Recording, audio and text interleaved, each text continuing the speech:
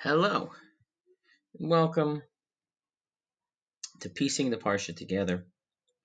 This week is Parshas Nitzavim. And Parshas Nitzavim,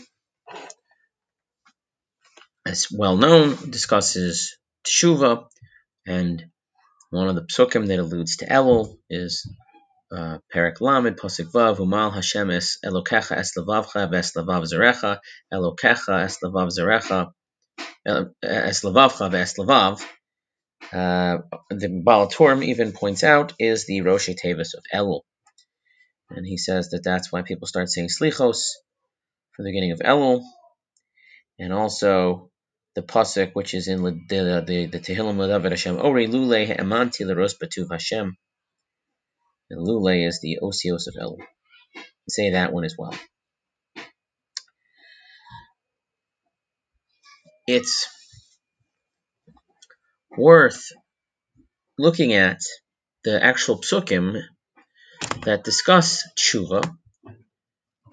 Follows along the idea that we've made this bris with Hashem and Kisavo, and then get the curses if someone doesn't listen, and then there's a new section that starts at the beginning of Perek Lamed after the first three aliyahs of the parsha. All these things come, and then you return to Hashem, and Hashem will circumcise your heart. That's the pasuk that we started with, and if you look, then you have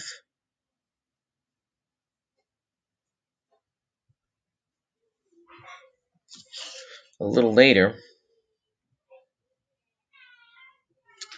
at the beginning of the sixth aliyah, pasuk Yud Aleph. Now, ki mitzvah hazos.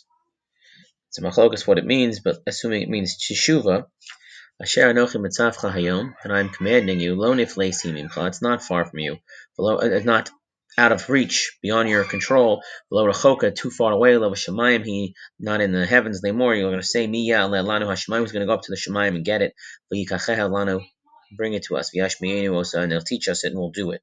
And that's lama, that was your base. Yud gimel v'lo me'ever layam, it's not on the other side of the river. Miya avor lanu el ever hayam v'yikacheha, well, same thing, who's going to go get it?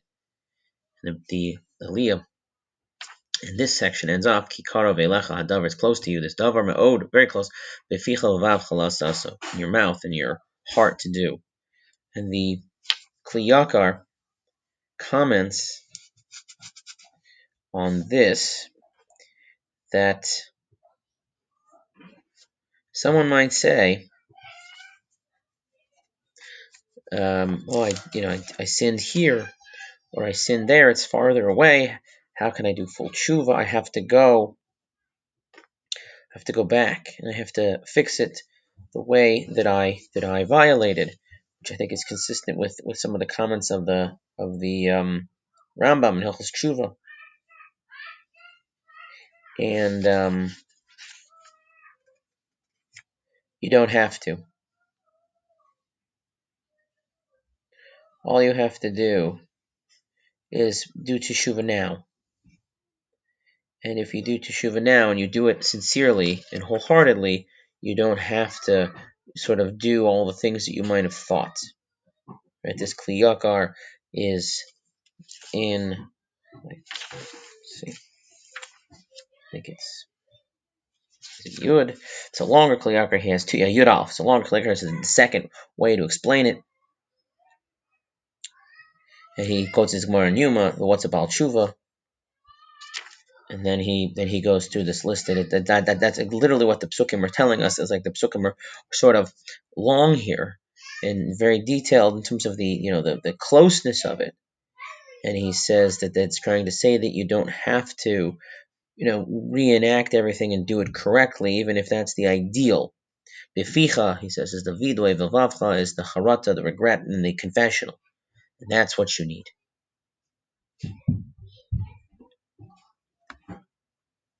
Rabbi Sachs, in his work, Studies in Spirituality, which was the work that came out last year of his parsha essays, discusses this idea that we often can be attracted to things that are remote and things that are far out. we seek the novelty, but we're being told here that no, Hashem is close, Hashem is always here.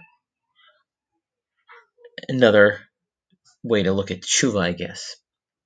However, it does not necessarily mean it's easy. I should say that Hashem will take something half-hearted.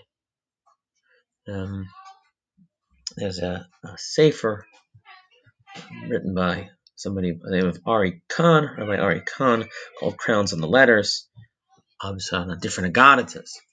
And he has 2 different chapters there that talk about teshuva incidents. And one of them was about Rav Elazar ben Dordeya, who the Gemara says he knew every zona in the world, and he spent time and amassed money to go to travel, similar to the way that it's being described, which is why I thought that there's a connection between these pesukim and the idea of teshuva.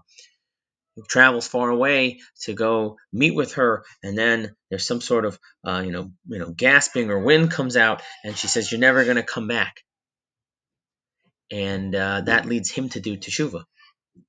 And he tries to go out to the mountains, and he goes to the valleys and the heavens and the earth, and he asks them all to beg for mercy, and they say they can, and they say it's up to him. And he puts his head between his legs. He quotes it's like the fetal position, and he tries to go back, and he cries, and he expires in his grief, in his remorse, in his guilt.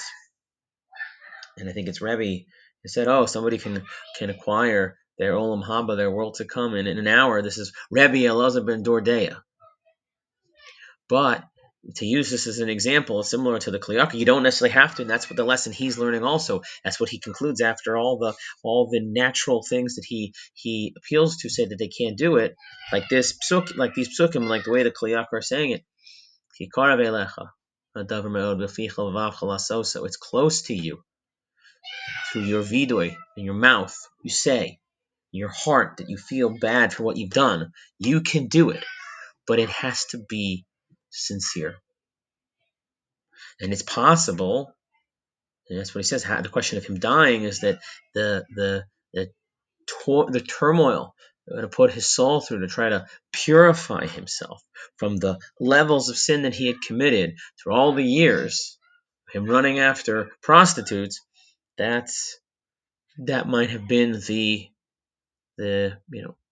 measure that was required. So it's something we can do. It's accessible for us. There's no reason for us to put it off.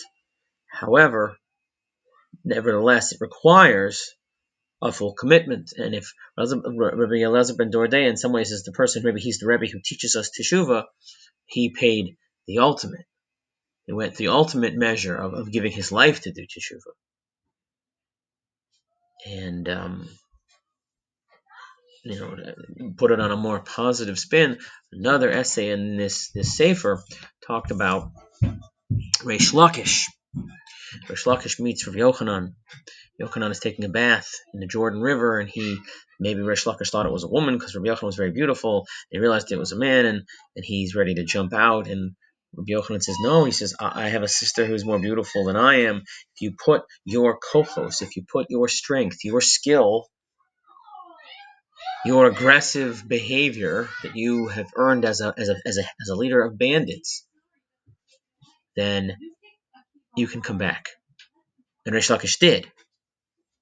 And he quotes another story that some I think it was Rav Asi, was kidnapped. And Reish Lakish said, "I will go save him." And he knew how to handle the bandits and the thieves because of his past. And he was able to therefore save somebody's life. And the lesson there was that you can take the question, if someone does sincere teshuva, me'ahava maybe, and I think this is a comment even said by Reish Lakish himself, that the person's sins can become even zchuyos, even merit. One statement says that the sins can become inadvertent sins. The other one says that they can become merits, and the Gemara reconciles that if you do teshuva me'ahava, then you can even have it as a merit. The idea is that we can learn from our mistakes. We can use our mistakes. We can use our past to try to channel the things we did incorrectly to doing things correctly. So you have, teshuva opens up a lot of avenues. The questions of sincerity is required and accessibility. It can always be done, and perhaps we'll say that the goal we can take, whatever we've done, is that maybe we are able to use the things that we did wrong to now turn it and do something correct.